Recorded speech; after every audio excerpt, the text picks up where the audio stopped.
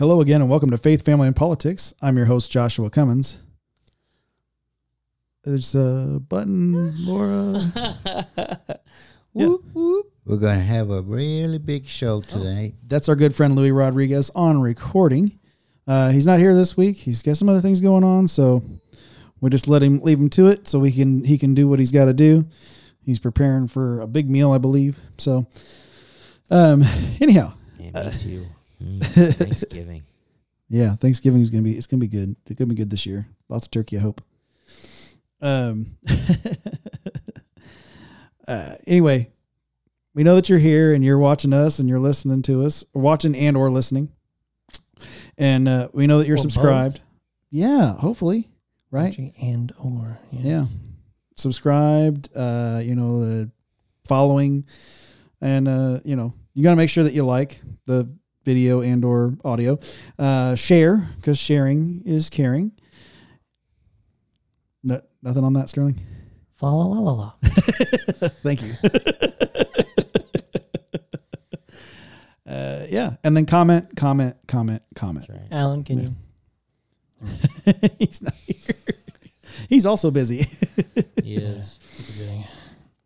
Things are going on. And if you happen to be watching us on Facebook, YouTube, or Rumble this week, you'll notice that my dog Journey is once again joining us in studio, and she's wearing a very pretty pink dress. So if you're only listening on audio, you are missing out. It is one of the cutest things that you've ever seen in your life.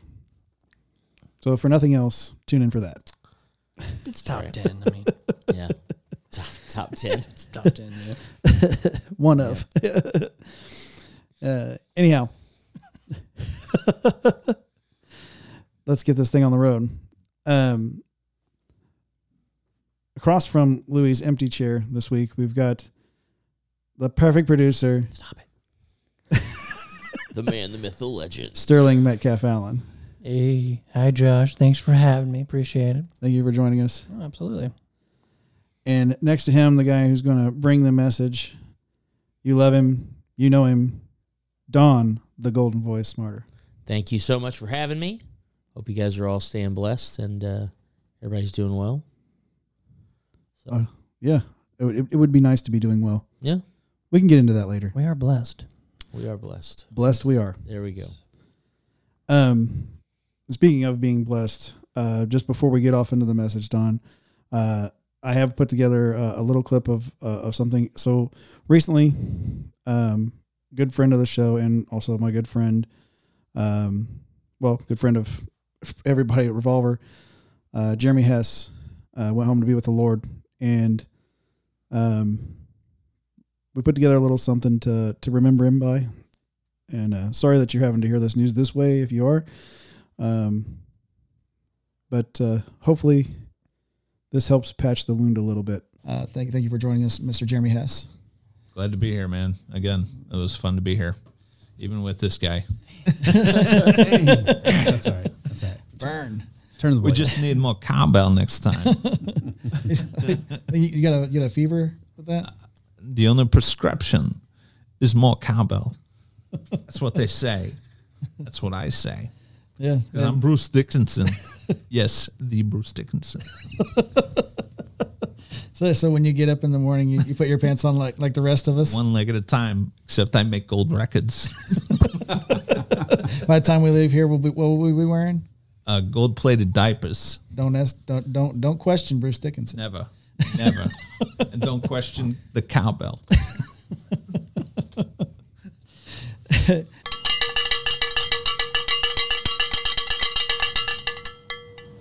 Thank you for sticking with us through that. And hopefully that, like I said, hopefully that patches up a little bit, helps you brighten your day a little bit, see him talking and laughing again. Yeah, it certainly helped me because I know that he was on 4 episodes of Faith, Family, and Politics. So make sure you go back and look through if you want to go see him again. And he was always a joy to have around. He always made us all laugh. He had really great impressions.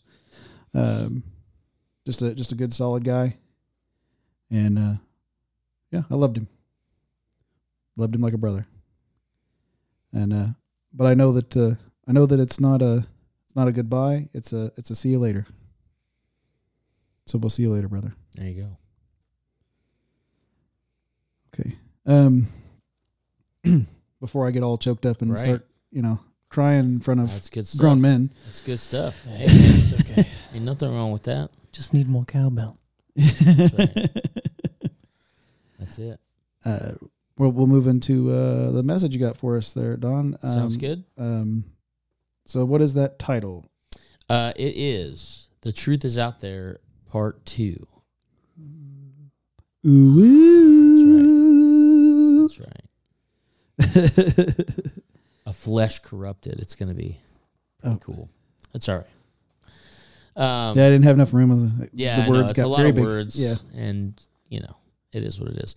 Well, before we get into our message, let's go ahead and pray, and then we'll dive into part 2 of our conversation. I'm glad that we were able to lull Journey off to sleep. Yes, She already went to bed. She's down here. You down can't see for her on the screen. count at this point. That's good. All right. Father God, we just thank you so much for this opportunity, Lord God, and these opportunities to be able to share in your word and to do a deep dive, Lord God, into your truth. Lord, we thank you so much for every opportunity we have to be able to reflect the light, Lord God, that we have living in us through Jesus. And Father God, we ask that your word would plant new seed, Lord God, and that this message would find hearts, Lord God, that need to be softened and need to be turned over to become fertile soil, Lord God, and that you would plant that seed in that heart, Lord God, and that we would see your kingdom grow. Father God, we also lift up the state of Israel, Lord God, your chosen people. Father God, that you would just continue to protect them, continue to guide them, continue to allow them, Lord God, to lead with love, but then to also, Lord God, continue to confront evil, Lord God, and to confront darkness and to continue to be a light in a world, Lord God, of darkness. And we also ask, Father God, above all things, that your son Jesus would just become a living well of water in their lives, Lord God, that you would just continue to pour out on your people, that they would know you closer than they've ever known you, that they would know that your son Jesus came and died on the cross for their sins, Lord God. We also pray for the people who live in that area, Father God, in Gaza, who aren't Jewish but are seeking you, Lord God, that you would soften their hearts too, that you would change their lives too, Lord God. We all know that the true miracle, Lord God, is that with Jesus in your life, it doesn't matter what your background is, but your foreground, Lord God, is the kingdom. And we just thank you so much that you continue to change hearts and you continue to soften hearts. And Lord, we ask that there be a people softened in that area, Lord God, and that you would continue to live there and to be resident in their hearts, Lord God, and we thank you for that, Lord. And Father God, above all things, we thank you for your son Jesus, that he came and died on a cross for the forgiveness of our sin, that we may have everlasting life in your kingdom. We pray all these things in Jesus' name. Amen. Amen. Amen. All right. So, hi, everybody. Thank you for joining us on part 2.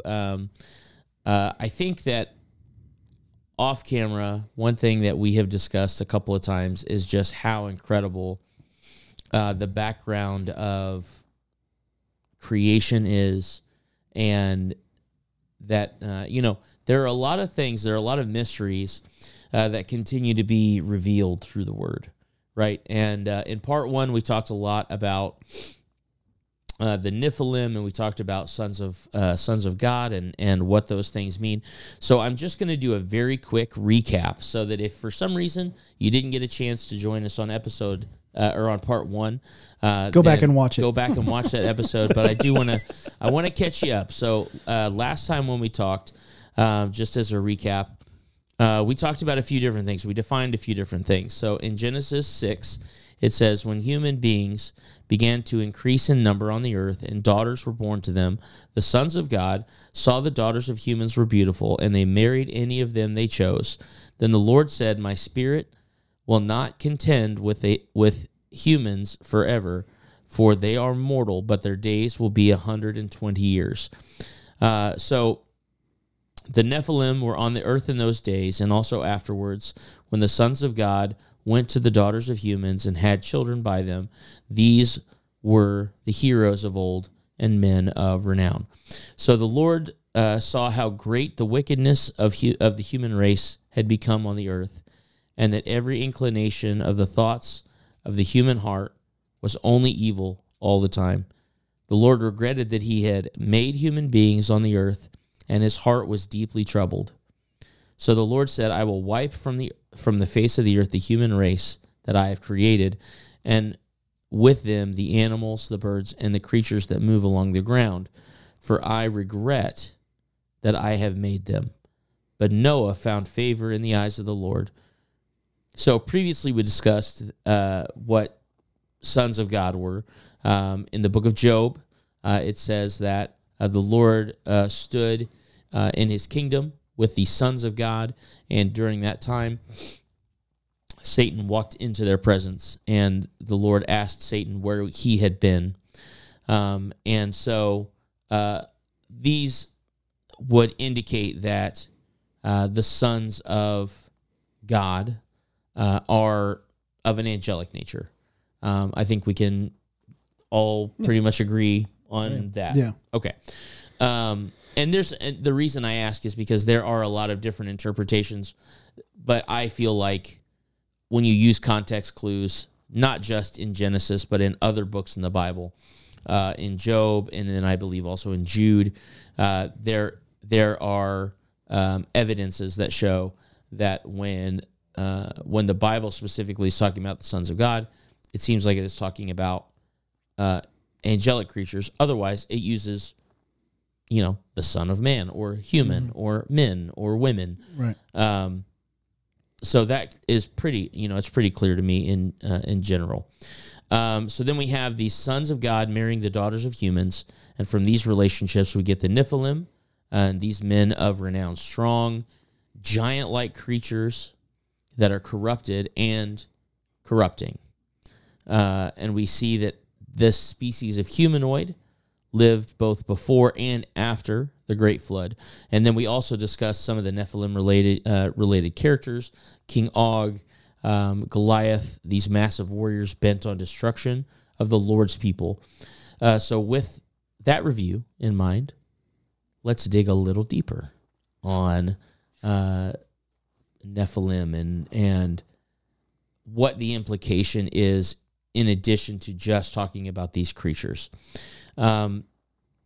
So from the beginning of man's time on the earth, Satan, the prince of the world, the prince of lies, has been working on dividing God's creation from God the Creator. In the Garden of Eden, he began by corrupting our hearts. Once out of the garden, he continued to work on by corrupting our flesh. And then after the flood, and even to this day, he continues to corrupt our spirit.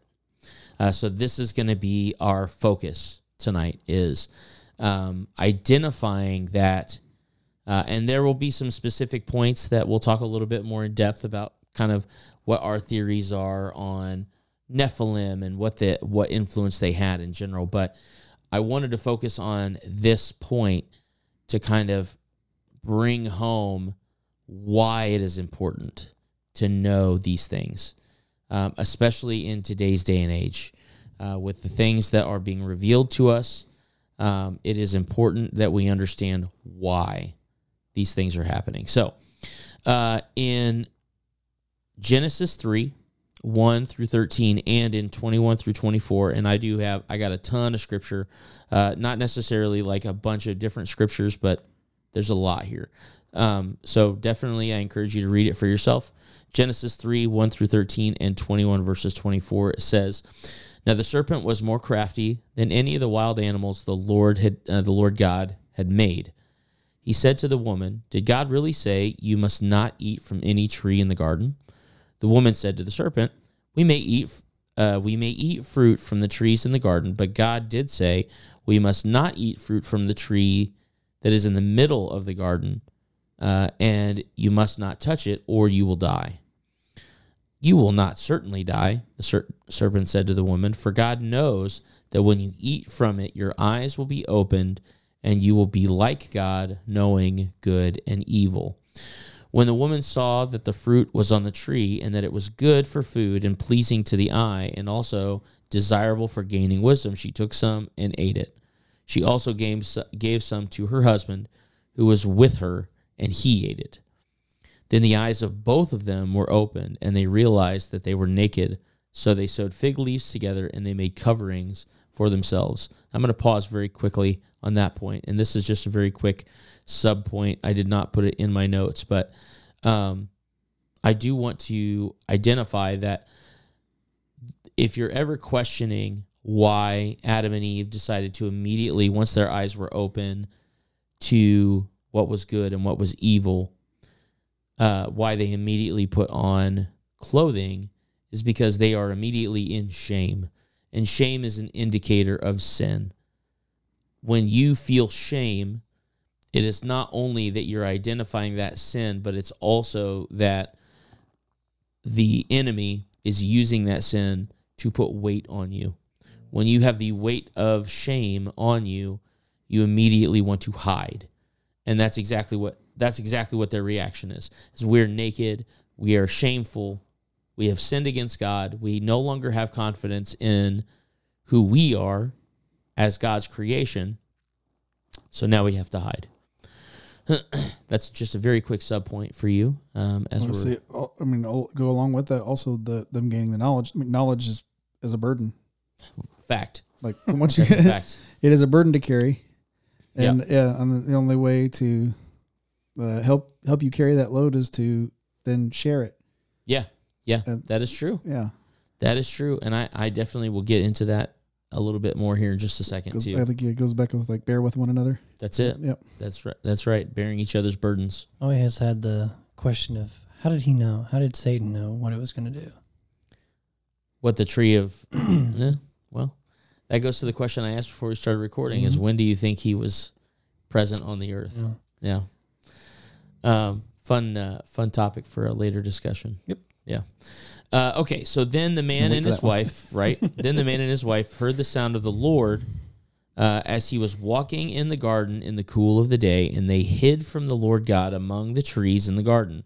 But the Lord God called to the man, "Where are you?" Because, he doesn't know. He answered, "I heard you in the garden, and I was afraid because I was naked, so I hid." And he said, "Who told you that you were naked? Have you eaten from the tree that I commanded you not to eat from?" And then the man said, I love this. Golly, come on, guys. "The woman that you put here with me, she gave me some of the fruit of the tree, and I ate it." What's interesting about that, though, is... no self-accountability. No self-accountability, and except for the fact that he admits that he did it. And two, he blames God for putting her, who was also tempted, into the garden with him. Man. I'm just, yeah. The woman said, and this is what's great. He blames her. The woman immediately blames the actual source. The woman said, "The serpent deceived me and I ate it." Interesting. Yeah. This pepper's got spice. Yeah. So skipping down to Genesis 3:21, it says, "The Lord God made garments of skin for Adam and his wife, and he clothed them. And the Lord God said, 'The man has now become like one of us, knowing good and evil. He must not be allowed to reach out his hand and take also from the tree of life and eat and live forever.'" That's a big point right there. Huge. Yeah. "So the Lord God banished him from the Garden of Eden to work the ground from which he had been taken. After he drove the man out, he placed on the east side of the Garden of Eden cherubim and a flaming sword flashing back and forth to guard the way to the tree of life." So we see that from the beginning of our time on this earth, Satan has had an agenda to separate us from our Lord. We were literally walking in the garden with the full-on God creator in the garden.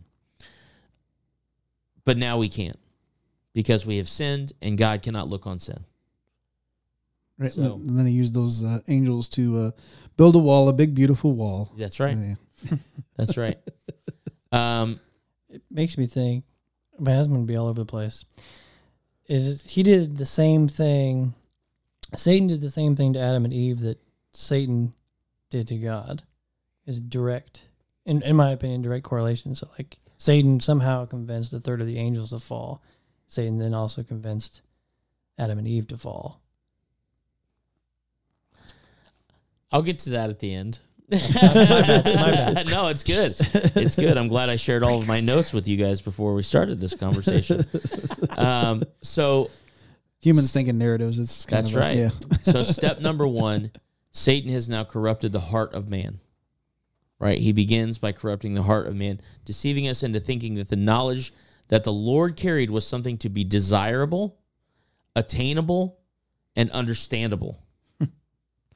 In all actuality, what we find is that when we accept Jesus into our lives, all of that worldly knowledge that we've been obtaining in whatever our time is on this earth really doesn't make sense when we're using Jesus as the lens in which we see everything else.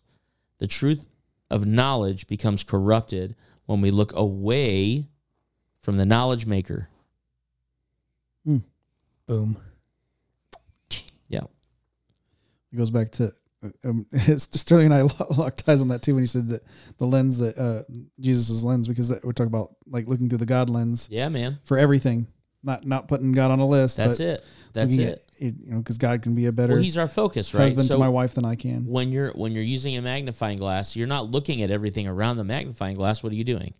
You're looking through the lens because what you want to see is whatever this object is here in the middle magnified to its greatest, right?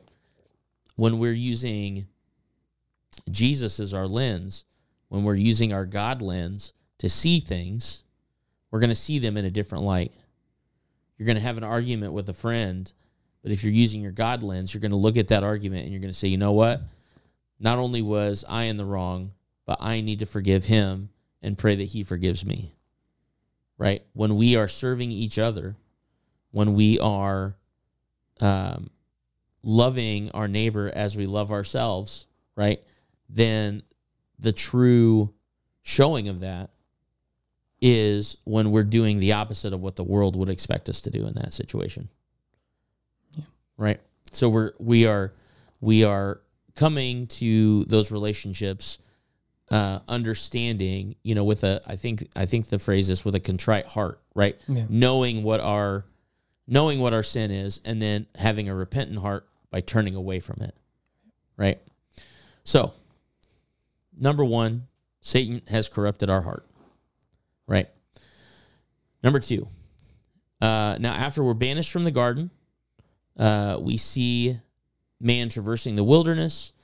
Seth finds his wife. If you know the story of, Cain and Abel, Cain slays his brother. God says, "Where's your brother?" Cain says, "I don't even know. I'm not my brother's keeper." Yep. God says, "Even his blood from the ground cries out to me." And he puts a symbol on Cain so that Cain doesn't get slain, curses him, sends him out into the land. And then That's Seth, such a guilty young man's answer too. Like, I don't know. Yeah. Yeah. Well, this brother that you put here with me. Yeah, I was about to say. Yeah. yeah. Yeah. Like father, like son. Yeah. Did Cain not know who he was talking to? Yeah. Oh, of course he did. Why would you? I don't know. Yeah. Yeah. Again. Makes you think he's adolescence, Yeah. right? Like, or what we would consider adolescence now. Pride thing or Instead of something. That's it. Yeah. That's it. So Seth finds a wife. He begins to go out and be fruitful and multiply, right? So the pure line of Adam is being fulfilled. However, by the time we get to Genesis 6, that is 2 chapters. From Genesis 4 to Genesis 6,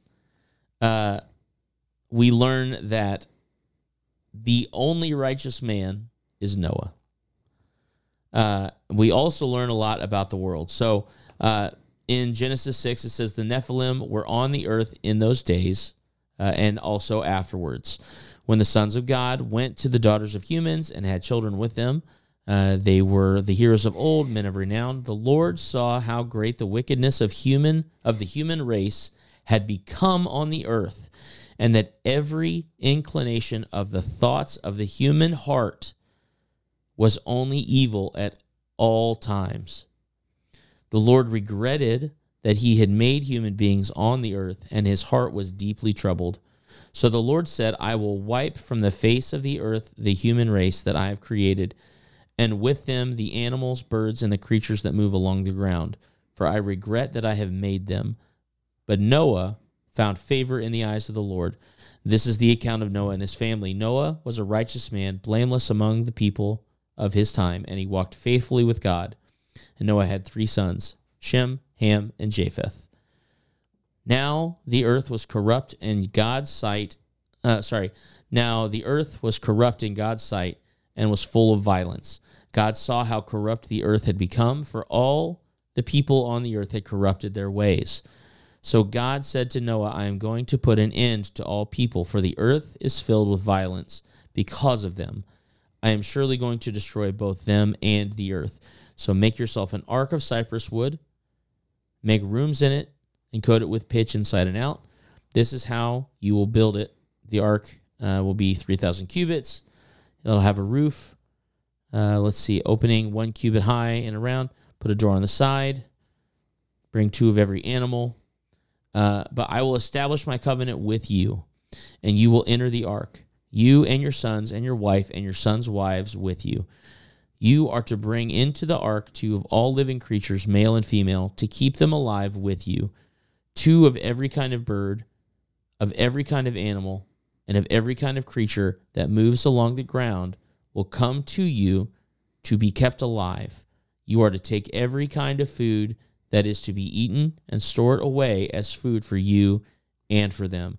And Noah did everything just as God commanded. So this is a man who is following the commands of God, who is coming to God, hearing God call to him, and is responding by doing exactly what the Lord is telling him to do. In other translations, and I just used mainly the NIV translation, but in other translations, I really like it. If you read it in the Tree of Life version or the New American Standard Bible, it says that the flesh of man had become corrupted. And I find that to be a very interesting distinction. The flesh of man had been corrupted. So now that Satan and his forces, the sons of God that have fallen from heaven, because they forgot their station and their place in the heavenly realms, are coming together with the beautiful daughters of man, and they're having children with them. There are a couple of reasons why this is significant, as you can imagine. One, as the daughters of man and the sons of God continue to be corrupted in their flesh by these Nephilim, and these sons of God, we see that they are continuing to fall deeper and deeper into moral darkness. They're turning further and further away from God, and their hearts are completely turned away from the truth and the knowledge of God for fleshly desires, and to have a physical connection with these creatures that they determine to be deific in nature. By the way, in my opinion, this is also why we have so many polytheistic faiths. In every continent, every corner of the earth, at this point, everyone has turned their heart away from God. Whether it is to follow these sons of God that they look at as Thor, Zeus, Ganesh, whatever it is, or just turning away from God to seek their fleshly desires. At this point, not only have they been corrupted in their hearts because of that first sin in the garden, but because of the influence of Satan and his followers, they have now also been corrupted by flesh. There's, Noah and his sons, Noah and his wife and his sons and their wives are like the only 8 people that are left that have not corrupted themselves in the flesh.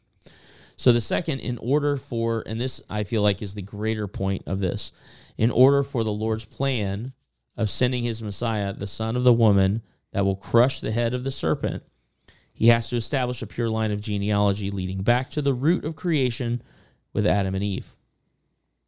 Well, with every man and every woman was corrupting in their flesh through having sexual relations with these spiritual creatures and with the hybrid creatures created from the offspring of these spiritual creatures, then there isn't a pure line to produce a Messiah from.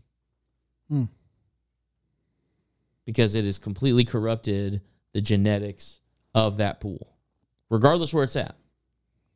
It is not a straight line from Mary back to Adam, which we learn about in the book of Matthew, and we learn about in Chronicles, and we learn about in 1st and 2nd Samuel, when they go through all those Old Testament books where they just talk about names after names after names, and the New Testament books where they go back into some of those names. And and if you have a corruption of this line through these Nephilim, then now you all of a sudden have a deviation, right? So Noah doesn't realize it, but when he gets his calling to craft the ark, he's not just saving his family and the creatures that are still pure, but he is assisting the Lord in establishing the line that Jesus will eventually derive from. So Noah's actions solidify that the flesh of man, God's creation, will continue to be a clean, uncorrupted line that the Lamb of God will descend from. So 2 interesting side notes, and this I actually put in here. One, I also believe when we're talking about polytheism, right? We're talking about gods of different kinds in different places. If you look at the Egyptian pantheon, most of the Egyptian pantheon are these hybrid creatures that are part human and part animal.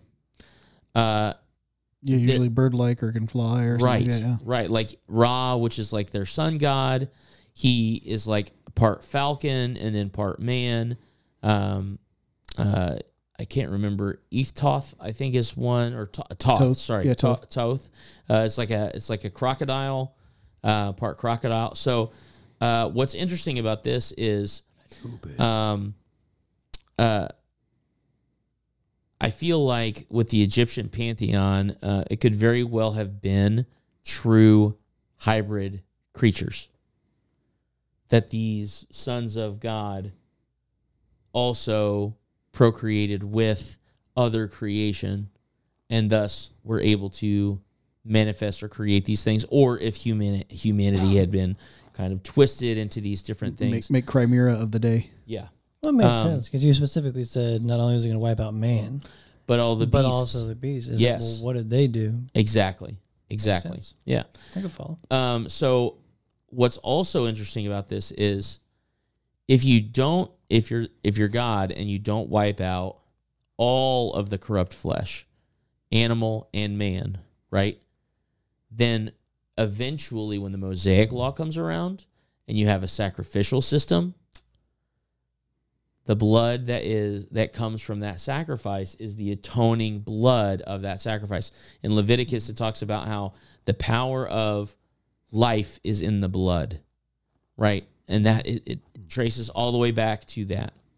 So when you talk about if you ask the question of why are we killing all these animals? Well, if you have deviations in the genetics of these animals, you don't have pure animals to use.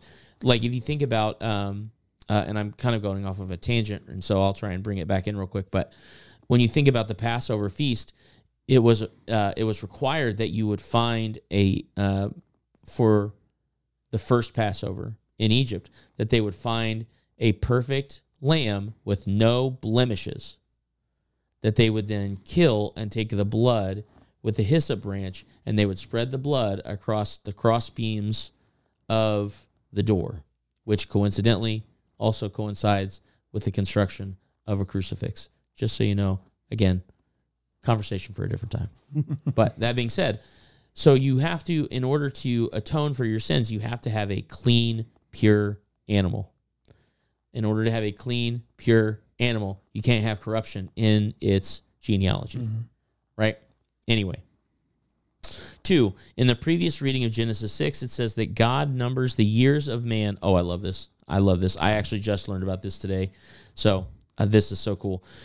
In the previous reading of Genesis 6, it says that God numbers the years of man for what? 120 years, right? So a lot of people may use that and say, oh, well, the word of God isn't true because it says in Genesis that man can only live 120 years. But my grandmother lived to be 126. So obviously the things in the Bible can't be true.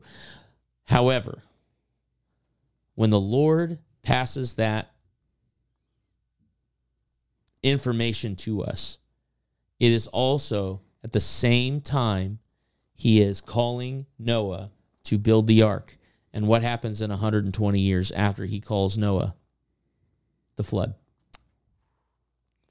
So he is literally given man a timer to say, I'm going to limit man's life to 120 years, and basically looks at Noah and says, you got 120 years. It's a big egg timer. Yeah, yeah. But when you're building I can imagine this guy probably was not a shipwright. He probably didn't build boats for a living. And especially when you're talking about a boat that's like 500 feet long, like, yeah, I could see how it could take you 120 years to build a boat that big. Not only that, but then also to like parade these animals in like the Barnum and Bailey circus, into your huge boat. Yeah. Yeah. So, and have them living harmoniously. Right. Absolutely. Not trying to just eat each other. No, but what's funny is I did think about that. Excuse me. Sorry. I did think about that a little bit too when I was writing this, and how I started thinking about how when Daniel goes into the lion's den and how the angels shut the mouths of the hungry lions. And I was like, I wonder if that was also an element in this. Not necessarily that they didn't have food, like Noah is called to get food for them to all eat and to keep them alive. But then I also wonder if their natural tendencies were subdued through the power of God in that ark, so that they weren't lashing out with one another. You didn't have lions running over here to try and kill a giraffe 50 feet away or something like that. So they all eat plants too. Yeah. Which is, yeah. That is true. Well, and the burden of just having to feed that many animals too, so that, I spent a little bit of time on a farm. I was like, just the chores of feeding a few animals, that can be your morning. Yeah. But like feeding all the animals, They had not longer some, days back then. Right. Right. And how long you say the boat was, and so over just about like 480 feet or about 500 feet, I think is what they estimate. So They say in that song, it's a big, big boat. It's a big boat. It's a big boat.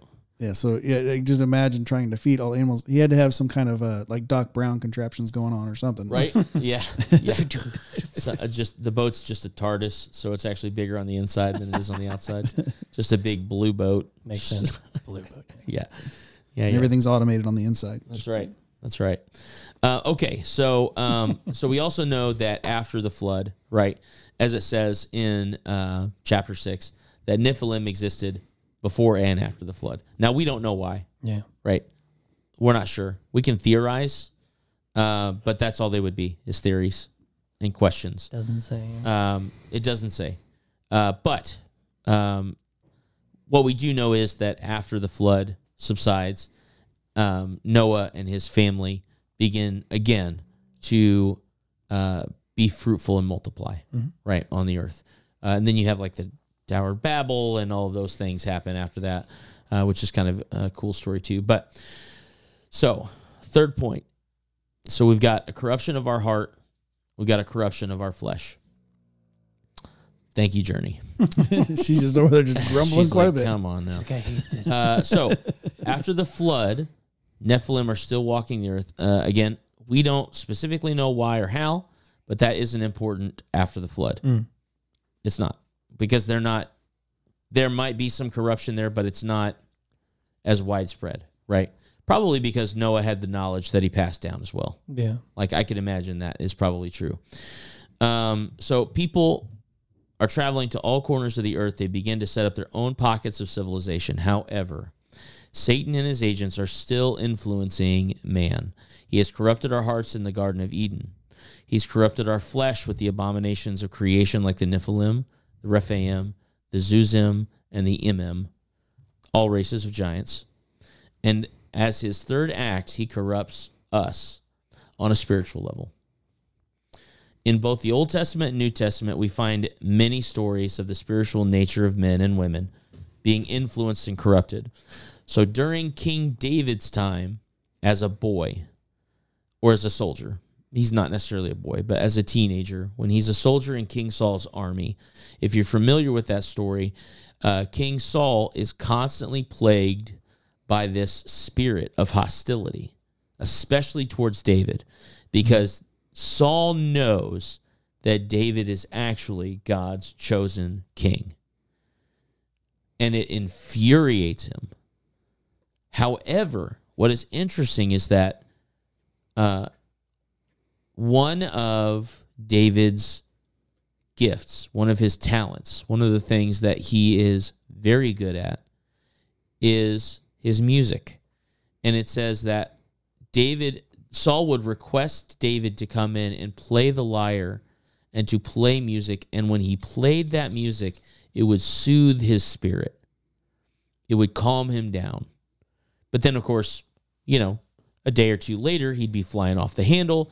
There's multiple times when he tries to kill David, literally in the front room with a spear. He even threatens his own son, Jonathan. Yeah. He says, "I will pin you to the wall if you don't come back here with David." And so that is a man that is struggling with a spiritual problem. When you think about Elijah and the prophets of Baal, those people were harming themselves. Why were they harming themselves? They were harming themselves because they felt like, on a spiritual sense, they were closer to their deity, their God, when they were shedding their own blood, whether it was because they were on some sort of low blood sugar trip or whatever. Whatever it was, whatever the reason might have been. What's that blood sacrifice? Yes, they were mutilating their own bodies so that they could appease this spiritual connection. Oh, I got journey all over the place. To appease this spiritual connection that they were seeking. Right? So they are corrupted.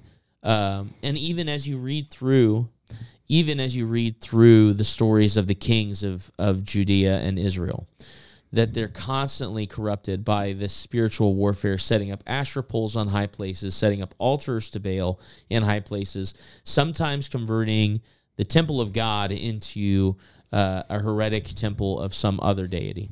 All of these different spiritual warfares that they are constantly going through, right?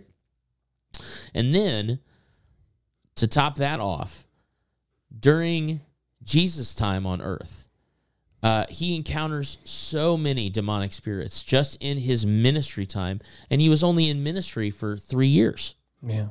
But there's multiple stories. He calls out a legion of demons from the man who's just a wild man. He sends them into pigs. The pigs run into the water and drown. He actually, as opposed to some older, if you will, interpretations or folklore, Mary Magdalene starts following him because he banishes a demonic spirit from her. And that's where their connection was that he helped her get through that struggle, right? And then he's even challenged by the Pharisees and the Sadducees and his own apostles. They all deal with spiritual corruption at some point. So as an example, in Mark 8, verses 31 through 33, it says, "He then began to teach them that the Son of Man must suffer many things and be rejected by the elders, the chief priests, and the teachers of the law, and that he must be killed and after 3 days rise again. He spoke plainly about this, and Peter took him aside, and he began to rebuke him. But when Jesus turned and he looked at his disciples, He rebuked Peter. But what does he say? He says, "Get behind me, Satan." He said, "You do not have in mind the concerns of God, but merely human concerns." He doesn't look at him and he doesn't call him Peter. He doesn't call him Simon. He says, "Get behind me, Satan." That is spiritual warfare. That is spiritual corruption. And that is something that we all deal with. This is Peter who's walking with Jesus. This is the same Peter that professes that Jesus is the Son of God in a back alley when they're just having a candid private conversation. The same Peter that jumped out of a boat to walk on water towards Jesus. Well, an attempt was made. I mean, he got a couple of steps in, and then he what? Same. He lost his focus. Yep. He It's lost his magnifying focus. glass. Yeah. Dropped it. Yeah. So again, we see the evidence of Satan attempting to corrupt even the spirit of man. Even in the modern day, we have evidence of this. If we look at the things going on right now in Israel, it is just continued evidence that Satan will never stop corrupting the creations of God. I wholeheartedly believe that the paths of corruption that Satan chose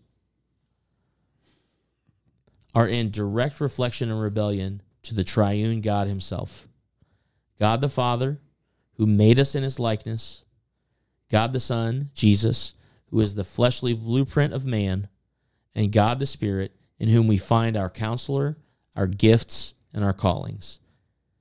But the incredible news is this, that we have hope. We have hope in the Lord Jesus.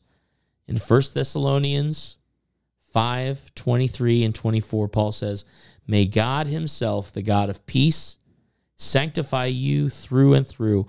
May your whole spirit, soul, and body be kept blameless at the coming of our Lord Jesus Christ.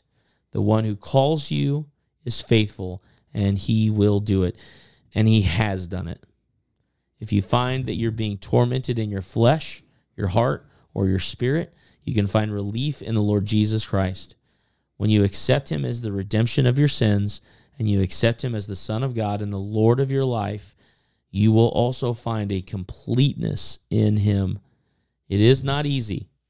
The Lord promises that we will have persecution. If there's one thing that he promises, he says, you will be persecuted. But why? You will be persecuted because I was persecuted. I was persecuted by the world. But what does he say then? I have overcome the world. And so when we think about the corruption that we have gone through physically, right? The corruption of our hearts in the garden, the corruption of our bodies with these agents that had fallen out of grace with the Lord and who are trying to continue to sow division into our lives away from our Creator. When we think about the spiritual warfare that we have, I mean, even as Christians, even as people who have accepted Christ into our life, we're still tempted, right? That is still spiritual warfare. Paul talks about it in Ephesians, that we do not war against flesh and blood, right? But against spiritual things, against powers and principalities that we can't even see and understand. You know, I was just talking to somebody the other day about this. When we play games with spirits, when we play games with channeling different things, you have no idea what you're getting yourself into. There's a story from I'm trying to remember when it was. It was the 6-Day War. I think that's called the Yom Kippur War. I think it's what that's called. But there's a story of Israeli soldiers being hunkered down into this area where they were just surrounded by Arab soldiers. And for all intents and purposes, these Israeli soldiers should have died. But there are still Arabs to this day that would talk about how when the reason that they ran from battle is because when they came up on that battle, all they saw was an army of angels surrounding these troops. These are spiritual things that we know nothing about. And for us to attempt to even try and understand it is folly. But again, because we have Jesus, it's not something that we have to worry about understanding now. Because the incredible thing is that with Jesus in your life, you have eternal life. And that is something that we will not only understand, but that we will get to see face to face. That we will be in the courts of the Lord, and that we will see the angels. We will see them singing. We will be singing with them. And it's going to be incredible. So I would just continue to let that linger on your heart about just seeking the Lord. When you feel like you're being spiritually manipulated, right?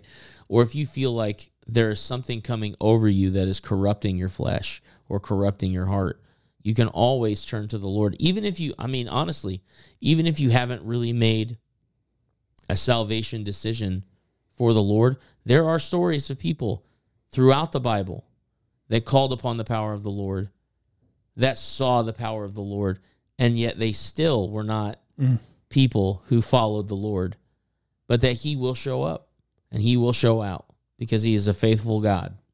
So that he is. Yeah. It's definitely like an awareness versus ignorance kind of thing. Right. Yeah. So that's part 2. The truth is out there. The truth is out there. Ooh. Yeah, I'm still trying to shape what part 3 is going to be, but I think it's going to start getting into some cool / a little bit of weird stuff. Yeah. So I'm down. Yeah, So far. Yeah. We like weird. Very informative. So Yeah. Weird's good. a lot of branching paths. You could go, Yeah, for absolutely. Sure. Absolutely. All Yeah.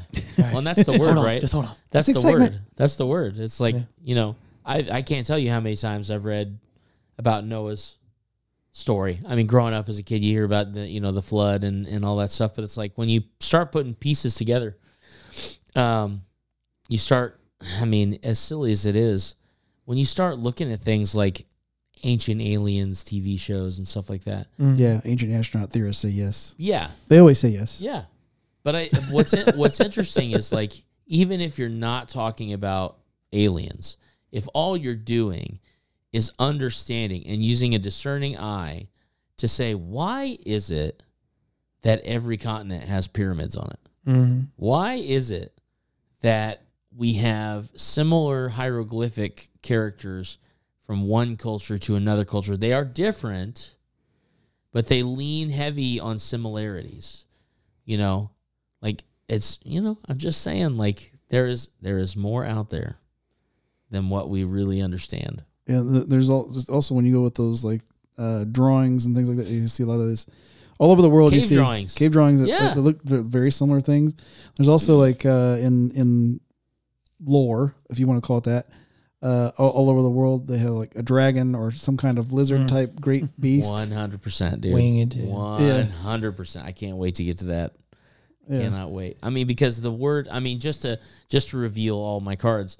In Revelation, it talks about the great dragon.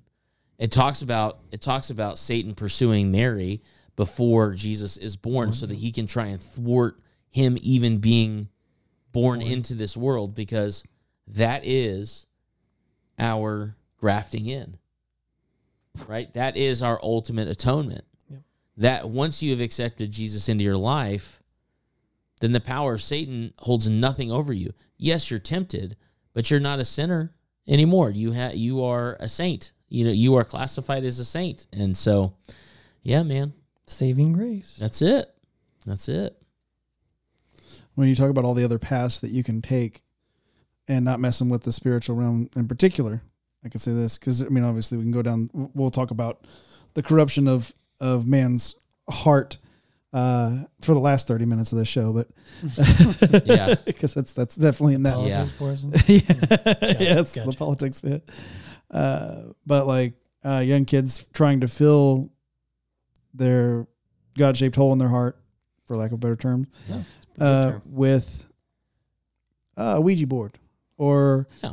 going out and trying to find, and I was guilty of this too in a younger age, trying to let's look for the ghosts. Let's Dude, I'm telling you.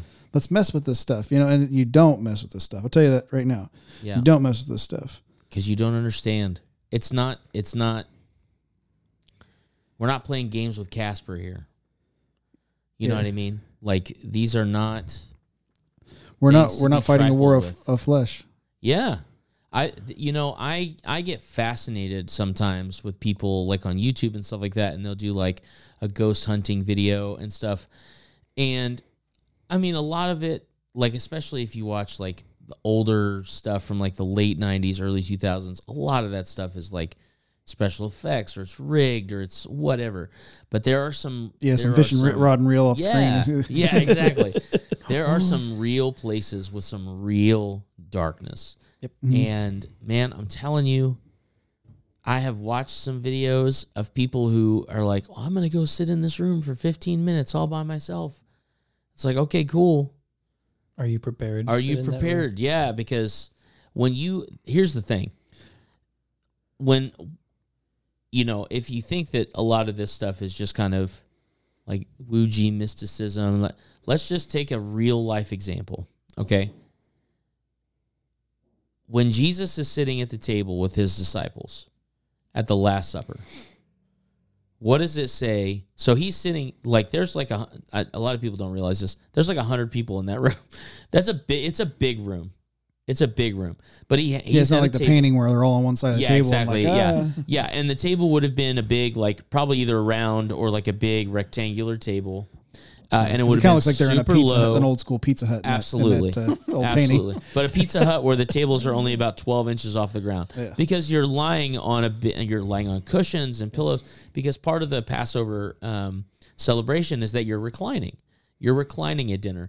And typically you sat on the floor in a lot of those customs. It wasn't, but unless you were like super rich, typically you're not sitting in big, tall chairs like what we have now, right? You're mostly, actually, as a matter of fact, probably one of the better comparisons would be like Asian culture. Yeah. Like, especially like Japanese culture and stuff, where a lot of the times they would sit on the floor and they would share their meals together and stuff. It's like very an act of similar. humility or something. Yeah, absolutely. I think they're lounging. They would have been like probably a lot of pillow type things. Yeah, where they big, just kind of big cushions and big pillows and stuff lay like on the that. floor, because I mean that's still very common in the Middle East. 100%, and there's a reason for that. It's just something that has culturally been, a mainstay. Yeah. But although I don't think that they were probably eating pizza. Just to clarify, well, the hang on. lactose. I mean, they would have had matzah. They would have had matzah, right, which is a very thin cracker, crust-like cracker. And then during the Passover dinner, you put charotzet on it, which is a mixture of like nuts and honey and apples. So it's kind of like dessert pizza. Dessert, well, I can go, yeah. It's a go piece that of route. pie. Yeah. Similar, yeah. Before you do that, you actually take that and you dip it into some horseradish, and that's not nearly as fun, but That sounds delicious. Yeah. No, yeah. if you guys all want those to go different to a Passover dinner, let me know. Yeah, absolutely. Okay. Let's do it. When do I sign up? Yeah. I love horseradish. I think it's in. I've never been. It's at the end of March. So I'll just follow you around. All right. Sounds good. Anyway, so in that story, when you're sitting here looking at Jesus and his apostles and the disciples that are in the room, it says the spirit of Satan entered into Judas before he left to go and sell Jesus to the Pharisees, right? That he is consumed by the spirit of Satan, which is what pushes him forward in that agenda. I mean, this is a dude that has walked with Jesus for 3-ish years, arguably 3 years. Yeah. Knows him intimately. During the time that he's there, he so Mary, Lazarus' sister, is the one in the Bible who pours out the perfume on him and cries on his feet and washes his feet with her tears, right? And it's Judas that gets mad at her because he's like, well, we could have sold that and given that money to the poor. But really, in his heart, he's stealing money from their from their pouch the whole time. It's like, so when you think about, this is a guy that was walking in the closeness of Jesus physically in the same room with this man. You know what is interesting about that painting, though? If I may touch back on it. The painting where they're all on the one side of the table. Yeah. He's the only one that's not leaning towards Jesus. It's true. He's the only one leaning away. And what does he have in his hand? He has a pouch. He has a pouch? He has a pouch in the original Last Supper. He is holding a pouch. Well, I know for years, my grandmother had a tapestry that she hung over the back behind her her couch in her living room. Yep. So I remember seeing that tapestry for many, many years. I think my cousin has it now, but yeah, I just remember because I visited grandma on the weekends. That's what I did growing up. I think that's what we all did. Yeah. Growing up. Yeah, me and Alan for No. Sterling's like, my grandparents hate me. No, I just didn't. This opportunity wasn't. Oh, okay. Relationship, we weren't close. I feel you. But yeah, that's something me and Alan all did. Alan? Do you want some grandparents? I could probably find some for you. I have some. I need to do better. Oh, okay. So it's you.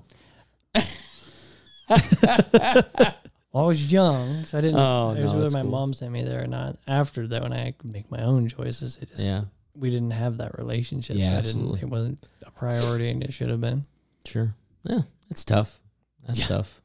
Yeah, it is. But back to meat. No. Yeah, right. Sorry, keep talking, Josh. Sorry, Sterling. No, you're fine. It was like it was week in, week out. Like, and I laid on I slept on a couch, and the couch right behind the couch was that tapestry. So I remember looking at it a lot and just like really thinking about like, why are they all on one side of the table? I don't understand it. Like, are they in a buffet line? I mean, that would have been pretty nice, but right. There's a lot of questions you ask as a kid, you know. Right. I wonder who the photographer was. And like, Great. well, and another question that came in my mind because I was a little boy was like, man, what if one of them rips one? Like, Right. Yeah. and how I'd like carries through the room. I want to ask one of the apostles, be like, so did Jesus' farts really like smell bad? Oh. Like, did It was all natural back then, so probably not. I was gonna say funny enough, I was just talking to a friend of mine at work the other day, and she was talking about her son, and we were talking about like food dyes and GMOs and stuff like that. And I said, it's interesting, and I'm not educated on this, so, but I said, GMOs didn't exist 100 years ago. Mm-hmm. You didn't have celiac. At least not as prevalent as it is because gluten wasn't a thing. Yeah, because that came in because of Monsanto. Yeah.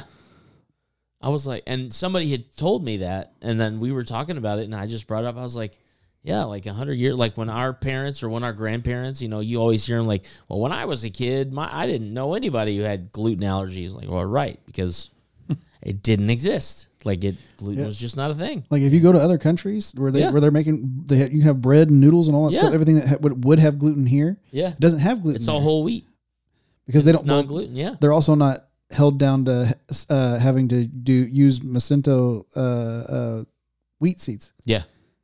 So because they're not held by that corporation, strangleholded into that, they can they can do it. Be all natural. Yeah. But I was just thinking like.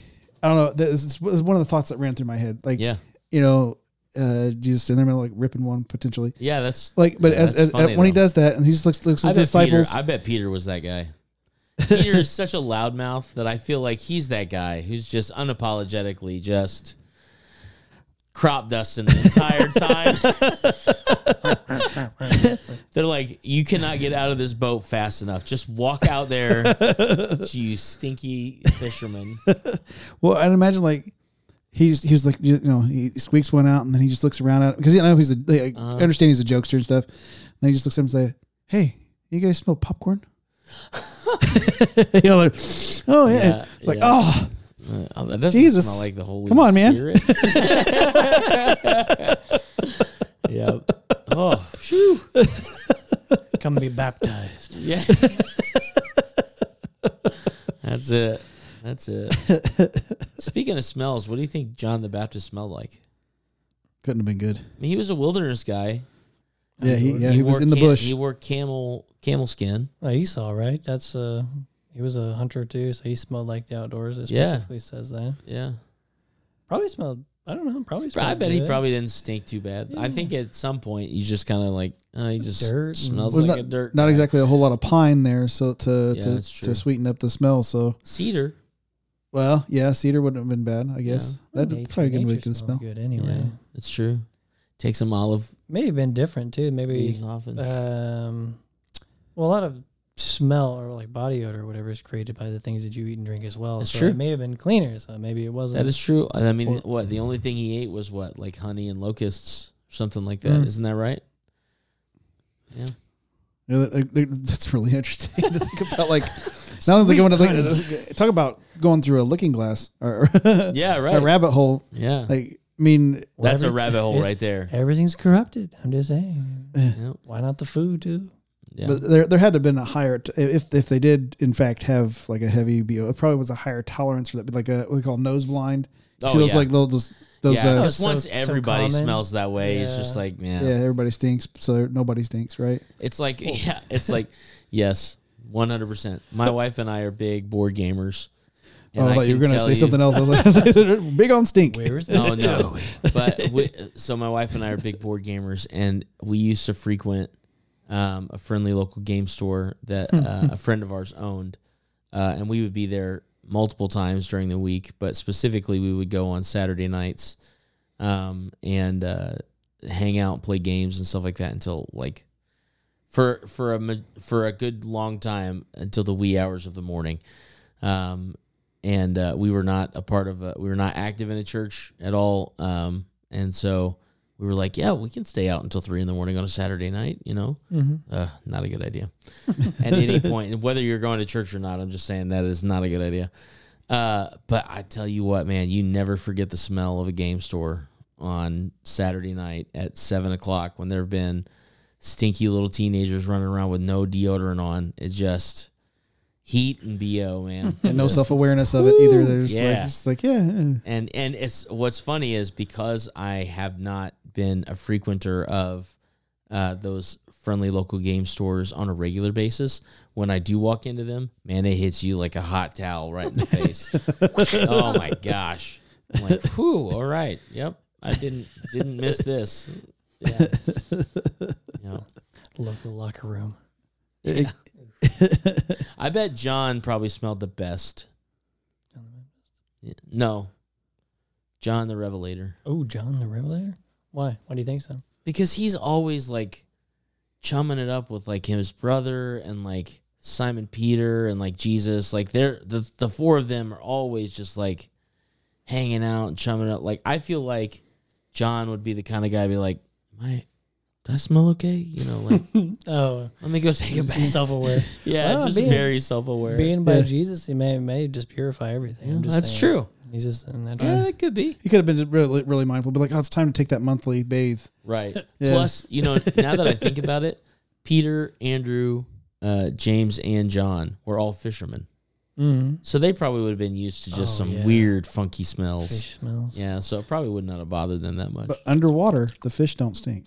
It's true, but you are a fisherman, which means hopefully, if you're good at what you do, you're bringing fish in, which means eventually you got to sell them and they go to a fish market, and that's where the smell comes. Oh yeah, because once they've been there a little bit too long. Yeah. They probably just bathe with like fish scales. Yeah, the skin of a fish. You just grab it and rub it down like a It's like a exfoliating pad. Yeah. That's why they it. were so tough back then. You can't That's break the it. skin.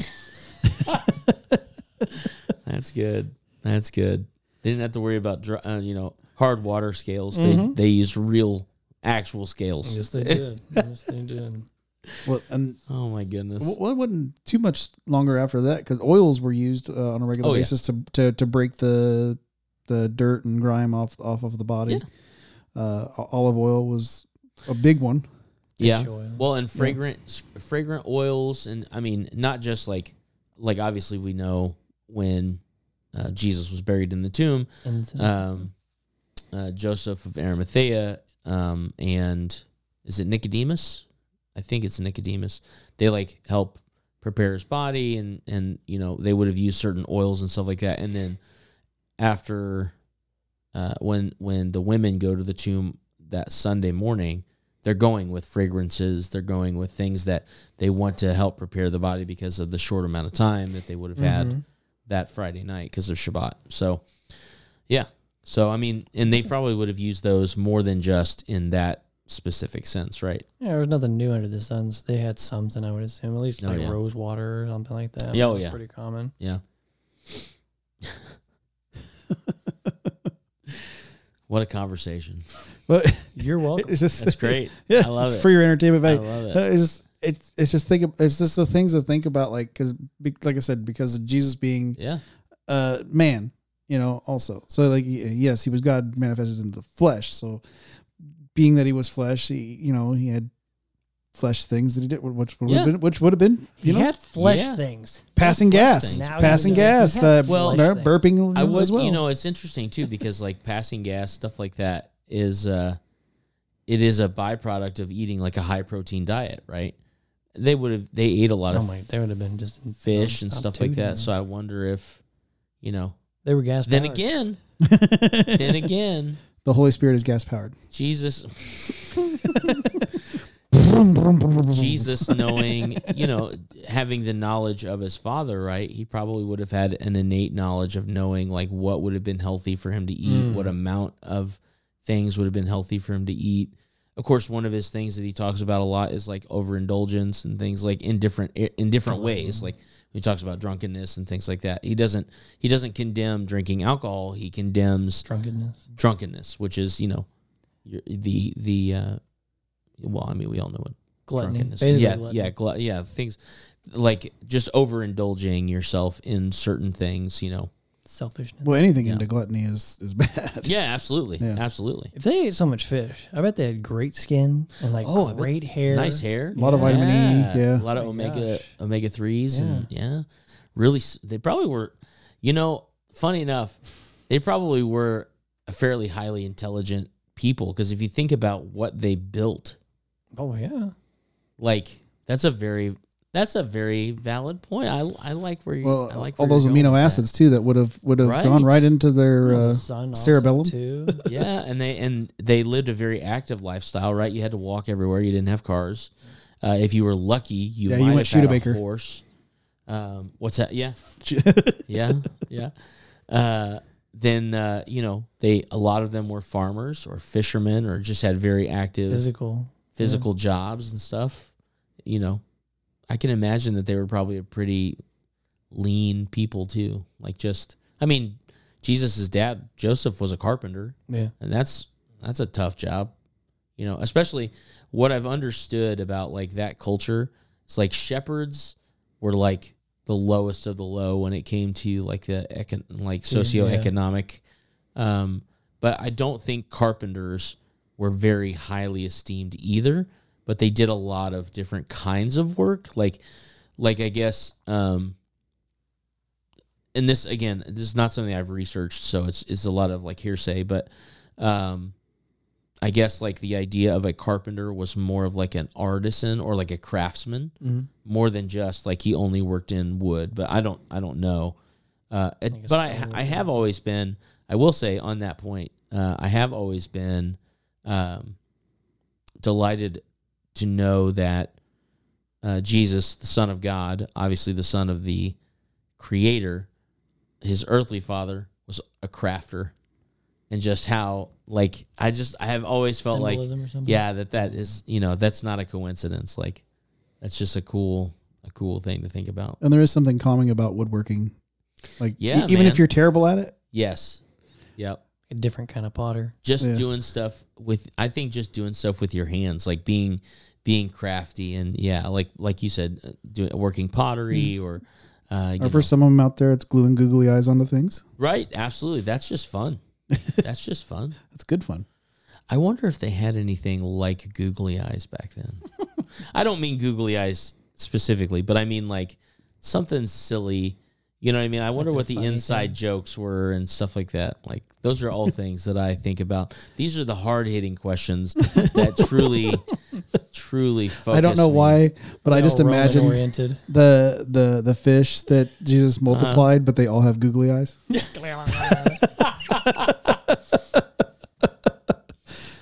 I love that idea. That's it. You know what? And that reminds me of so good. A video that I saw the other day. These two ladies were arguing over over the fish that Jesus had multiplied. The one lady said, "Well, you know, they had it fried. It was hot." And the other lady says, "No, it wasn't fried. They had sushi. They had raw fish. It doesn't say anything about Jesus cooking it up in the oil." Yeah. And I was like, "She's right." Like, because I guess, like, when I was a kid, I always imagined, like, thinking about fish, I was thinking, like, Long John Silver's type of fish. Caught in the, it's in the batter, you know. Jesus dropping them you get some fryer. Crispies on the side. Yep. No. These would have been, you know. It probably would have been raw. What's interesting, though, about fish is you can actually eat most fish right out of the water. Yeah. Yeah. It's an acquired taste. Well, I mean, it's sushi. Yeah, but it's still wriggling. I mean, that is true. That is true. That'd be a tough acquired taste to scale. So what I also find interesting is that's also probably why they. I wouldn't fin it very good. What? Fin it very good. Fine. I don't like it. I don't like it. Just go ahead. I wonder if that's why one of the food laws, like kosher laws, that's what I was trying to think of. One of the kosher laws is that there's only certain kinds of fish you can eat, because you wouldn't want to eat a catfish because they're a bottom feeder, and you know what I mean, like carp and stuff. Yeah. You wouldn't want to eat something like that. You'd really want to cook that well so that you're not dealing with parasites or something like that. But like fish, like mackerel, even like sardines, tuna, stuff like that, Ocean fish. That's literally like fish you can once you butcher it, I mean, it's pretty much ready to go. So basically salted already. Yeah, I was to say. Yeah, it's true. That is true. Just dip it in the hummus.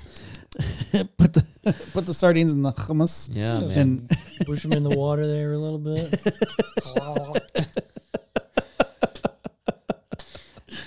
Oh my Natural goodness. mouthwash and good fish. So. That's it.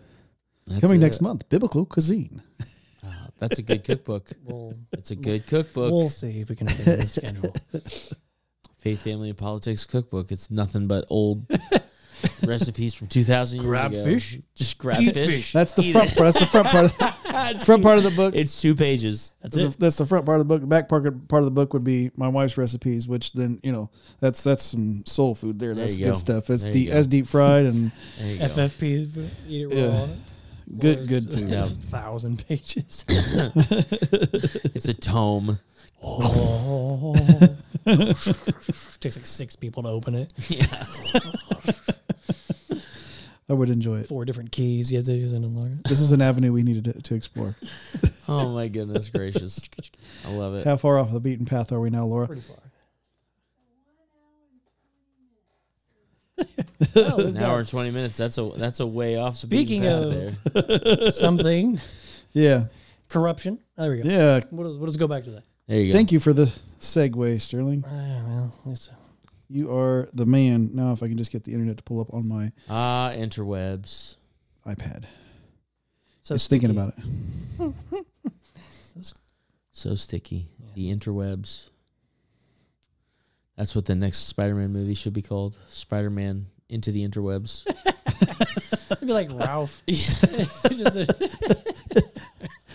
I would watch that. A remake. Yeah. Oh, I would too. Just because the name Spider-Man's on it. Spider-Man, yeah. They could put Spider-Man on a dog turd and I'd be like, oh, look. I paid $12 to see this. Look at me, he's climbing. That's it. Look at him. He's climbing. Journey's like, ugh. You disgust me. In her German. So. Speaking of disgusting things, ooh, there we go. Coming from Newsmax this week, which Newsmax is cool. Oh, okay. It's the topic in the article. Representative Comer to Newsmax, Hunter Biden to testify by December 4th. Hunter Biden will testify before the House Oversight and Accountability Committee by December 4th. Chair James Comer, a Republican from Kentucky, told Newsmax on Thursday. Comer last week subpoenaed the first son of the other Biden of the other family members and associates of President Joe Biden as the committee investigates alleged influence peddling. Comer was asked when he expected to see Hunter Biden appear before the House panel. Quote, "We said by December 4th, and we expect to have him here on Capitol Hill December 4th or earlier," Comer said on Wake Up America. Now, we haven't heard from his attorney, but obviously we know they have received the subpoena, because what do they do just days later? They subpoena former President Donald J. Trump in Hunter Biden's federal gun case. It's Killing like me over here, Josh. Killing me. Get there. You're welcome. He says they're always going to try to blame it on Trump. Seems like there's a pattern here. It's true. Somehow the money they've taken from China and Romania, but at the end of the day, we're ready to bring Hunter Biden because we have the bank records and we can connect the dots. Among the people subpoenaed to appear before the committee is entertainment lawyer Kevin Morris, who allegedly loaned Hunter Biden millions of dollars to pay back taxes. Quote, "This Kevin Morris, the newest person that we're bringing into question, he's loaned Hunter millions of dollars to pay his IRS back taxes to pay. And we believe he has a great deal of knowledge about an ongoing input peddling scheme that's taking place as we speak while Joe Biden's president," Comer said. The Oversight Committee obtained financial records that Comer said show the Biden family set up more than 20 shell companies, most of them which were created when Joe Biden was vice president under President Barack Obama, in a concerted effort to hide payments from foreign adversaries. Quote, "Just imagine the last 3 transactions that we found, which total $500,000, the Biden White House, and they were all 3 from 3 different sources." Comer said, "Now that we have a majority of the bank records of the president's son and brother, Jim, I can tell you they're just any enormous amount of what they call loans being deposited in their account. But one thing, anything, they're calling them all loans. But one thing I haven't found is where they make payments on the loans, much less interest on the loan. So I don't believe that money that Joe Biden received from his brother was a loan, but because the media is saying that, then that's the final verdict, I guess. But at the end of the day, the money to repay Joe's loan came from influence peddling." He's essentially using his position in government to gain finances. Yeah. Well, it's not illegal to set up shell companies when you're the vice president. It's just illegal to use all that money for things when you are the president. Yeah, well, and get foreign dignitaries fired because your son is on the board of a particular business that they happen to be doing business with. And Joe Biden is on tape saying that very thing happened. Yep. So they don't even need testimony from him. They can just go back and say, here's the tape. He confessed it himself while he was vice president. I'm kind of curious what your opinion is of why they're pushing so hard right now to get the Hunter Biden thing out of the way.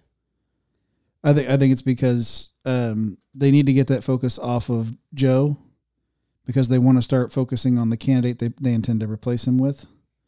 And because of all these scandals that Joe Biden currently finds himself in, and more things surface up every single day, the news cycle continues to be putting him in the spotlight. Okay. So unlike the things that they've tried to pin on Trump over and over and over again, it's actually been Biden and both Joe and his son Hunter and his brother Jim. Right. They've been the ones doing all the very same things that they've said that Trump's been doing. Yeah. Well, it's misdirection, right? Yeah. If I show you the card over here, then really I can pull the card out from over here, and you never know what's going on. And I'm also certain that Joe Biden wouldn't know what a perfect phone call looked like if it bit him in the nose. Thank you. Bit him in the nose. Hit him in the nose. Right in the old schnoz. You know, But I don't think enough people are getting bit in the nose nowadays. No. But I do think that Hunter Biden. that is true. Yeah. But I do think that Hunter Biden coming in, hopefully it actually happens. Yeah. Because, a subpoena can go out, but what if he just decides he's not going to go? Just like any regular illegal alien. Yeah. Well, just doesn't go. My thing is, he'll be conveniently away on business somewhere. So this case is on. It involves Hunter, does it not? Yes. So then wouldn't he technically be court ordered to have to appear for it? Yeah, well, that's what the subpoena is for, and it Right. also has to do with his father's usage of his position Right. in government. So there's actually layers of things going on there. So Yeah. Like an onion. yes, Yeah. You know what else has layers like an onion? Cake. I was gonna say ogres, but yeah, that works. ogres have layers. Speaking of ogres. Yeah, well, while we're peeling back the layers of onion, smelly, rotten onion.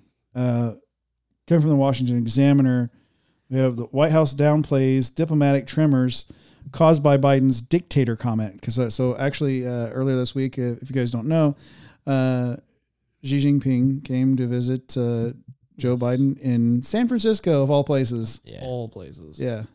It's like, if you wanted to come to America, let's go where you're going to literally stand on piles of poo. Yep.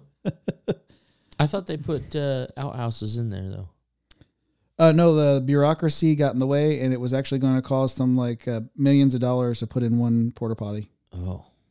Yeah. But they did send out cleaning crews, and Gavin Newsom actually put out a statement. You might think that we went through and cleaned up the city just because we had some Chinese dignitaries coming here, and that's exactly what we did. Yeah. It's like, oh, you care nothing about your constituents. Yeah, no. Okay. But in the Washington Examiner, the White House is dismissing the idea President Joe Biden undermined his own diplomacy with Chinese President Xi Jinping by defending his earlier description of him as a dictator. The president comes away from the meeting yesterday feeling very good about the content of discussions over the course of 4 hours. How did he make it 4 hours? There's no way. He was in. He had an aide. He must have had an aide. Napping for at least 3/4 of that. And the progress that we were able to make on some very significant fronts. National Security spokesman John Kirby told reporters Thursday, liar. Kirby cited resumption of military-to-military communication as one achievement, in addition to commitments to counter fentanyl production and exportation through law enforcement, and to cooperate on artificial intelligence. How are we going to police them sending over fentanyl? How are we going to? They can say all day, yeah, we're committed to that, and then go home and not do it. Or under the table. Yeah. How do we? Well, it's easy. They run it through the not country Taiwan. Yeah. Just ask John Cena. Yeah, exactly. And then as far as AI goes, I don't think that they're going to comply on that either. I think it's just empty words. It's a big thing right now. I mean, didn't Biden pass the AI bill thing too, or whatever here recently? Yes. Okay. Yeah. I'm pretty sure. Yep. It's getting, because they has to have certain parameters, his parameters. Right. So it's going to go. Anyway, it's falling downstairs. Is it? It can't ride a bike either. He did not answer questions regarding whether China shared with the U.S. the circumstances under which it would intervene in Taiwan. I won't speak for President Xi. I can't do that. But certainly the issues around the Taiwan Strait came up from President Biden, made it very clear. As he made it clear to all of you last night, he made it clear to President Xi that we don't seek conflict, Kirby said. We were pursuing peace and stability across the Taiwan Strait. That's what we wanted and still want. He added, there's no change to our one China policy that we don't support independence for Taiwan, but that we will, in accordance with Taiwan Relations Act, continue to provide self-defense capabilities to Taiwan. So it's like, proxy war, maybe? And again, made the point that we don't want to see the status quo changed in any sort of unilateral way, and certainly not by force. So you're stopping China, but you're not stopping China? Way to put your foot down. Very past. No, please, no. Stop, guys. Stop. Guys. Follow them all the way across. Guys. If you're in jail. I'm going to put you in timeout if you keep doing this. It makes me think of the scene in the movie Austin Powers where the guy is like, no, and the steamroller's like 50 feet away. Yeah, is that Will Ferrell? No, it was a fellow from Mad TV. I can't think of the actor's name, but yeah, also a very funny guy. But meanwhile, Chinese Foreign Minister spokeswoman Mao Ning, Maoning, that's the name, has criticized Biden's dictator comment as extremely wrong. Extremely wrong. And it is irresistible political manipulation. We can't take Josh anywhere. Nowhere. It should be pointed out that there will always be some people with ulterior motives who attempt to incite and damage U.S.-China relations. They are doomed to fail, she said. You know, Is it even worth it? Is he not a dictator? I mean, I know he's not. He's an elected official. You can't say that while he's in the room. Right. I mean, unless you're Trump. That dictator's actually really nice. I mean, that's what Trump had done when he went to North Korea. He was in the room with Little Rocket Man. Kim Jong-un. Yeah. Yeah. Still one of my, I'm not even joking you, still one of my favorite moments of his presidency. The fact that he shook that man's hand and that they actually sat down and talked is incredible to me. That is incredible to me. Yeah, while he's there, he's like, oh, he's a very smart guy. He's a very nice guy. Gets back here, he's like, Little Rocket Man. Yeah. Little Rocket Man. I mean, immediately went to insulting him as soon as he was back on U.S. soil. Little Rocket Man. That's all right. But I feel like sometimes you got to razz somebody a little bit, Got to give them a little bit of... It's camaraderie. Yeah. I just don't think that... I mean, if you work at like a mechanic shop, right? You're always messing with each other, right? You go to work, you got buddies you work with. Oh, yeah. Everybody's got to have inside jokes and stuff like I feel like politicians are just too tightly wound. I'm like, if you guys maybe... Yeah.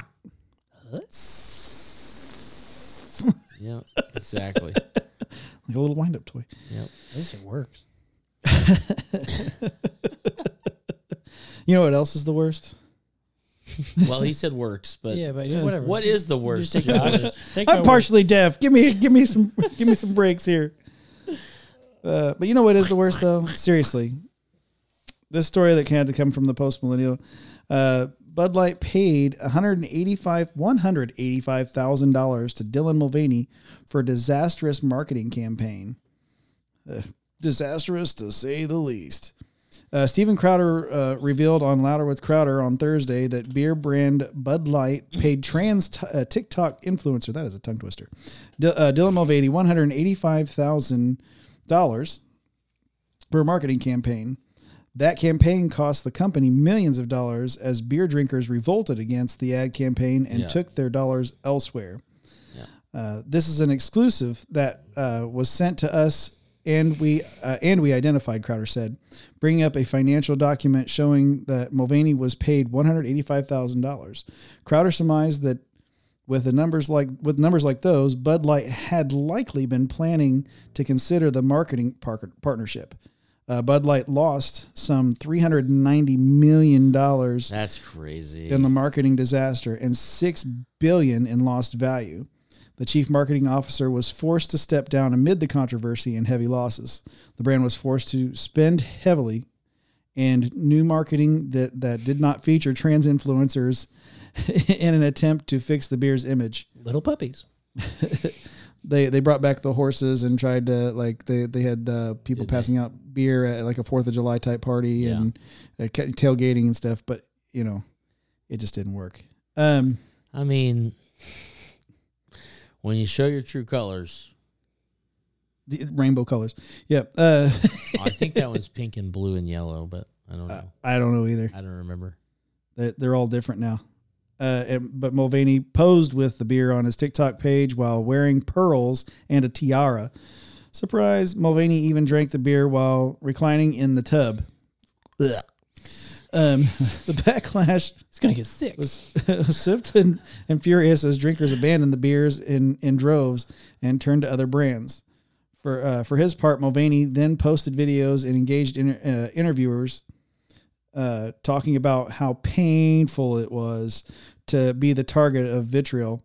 Mulvaney had recently won Woman of the Year. How do you do that? Award from a gay magazine. Oh, that explains it. In the UK, and has many other partnerships with KitchenAid, Kate Spade, and cosmetics brands among them. So boycott those. Yeah. Mulvaney, who capulated to stardom. Josh can't read today, for documenting his transition to, quote, girlhood on TikTok, became the face of many brands, only for conservatives to run screaming for from those brands.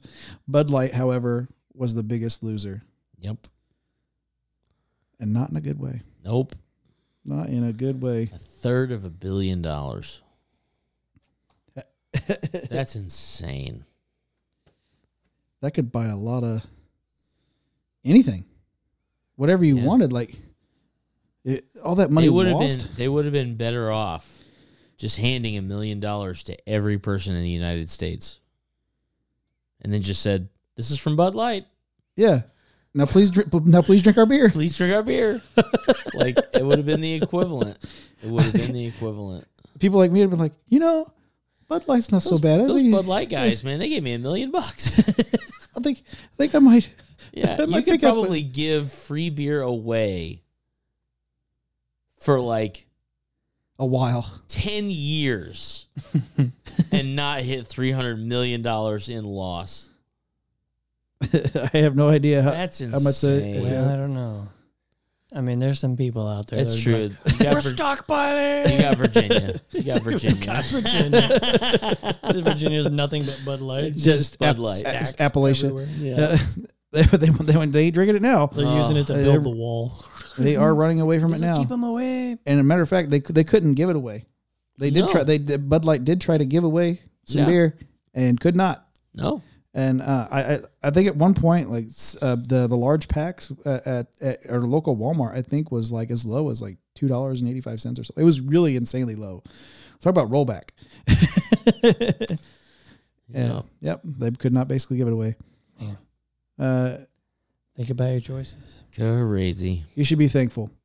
Thankful that you live in a free country, and thankful for this holiday coming up, because you're going to have to deal with not seeing us for 2 weeks. No. Dun, dun, dun. We're actually going to come back. So that's why this episode's has ran a little long. We allowed it to happen because you're going to miss us. I know you will. So you'll just watch this one on repeat. That's right. 756 times. Please. And share. Tell your friends.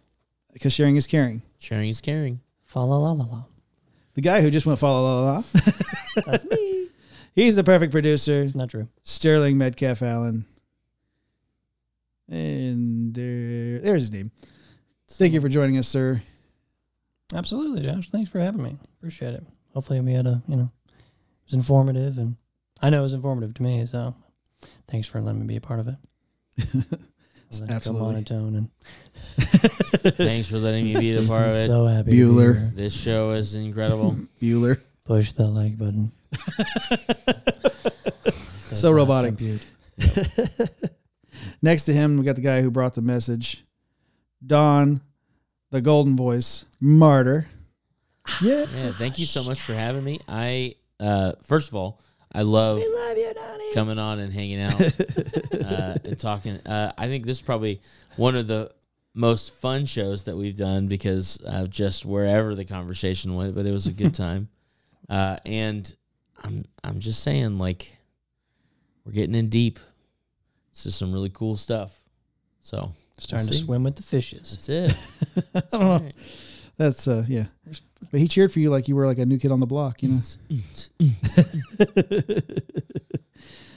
And I've been your host, Joshua Cummins, reminding you to be thankful and stay in trouble. We'll see you in a couple weeks. Deuces. Bye for now. Bye bye.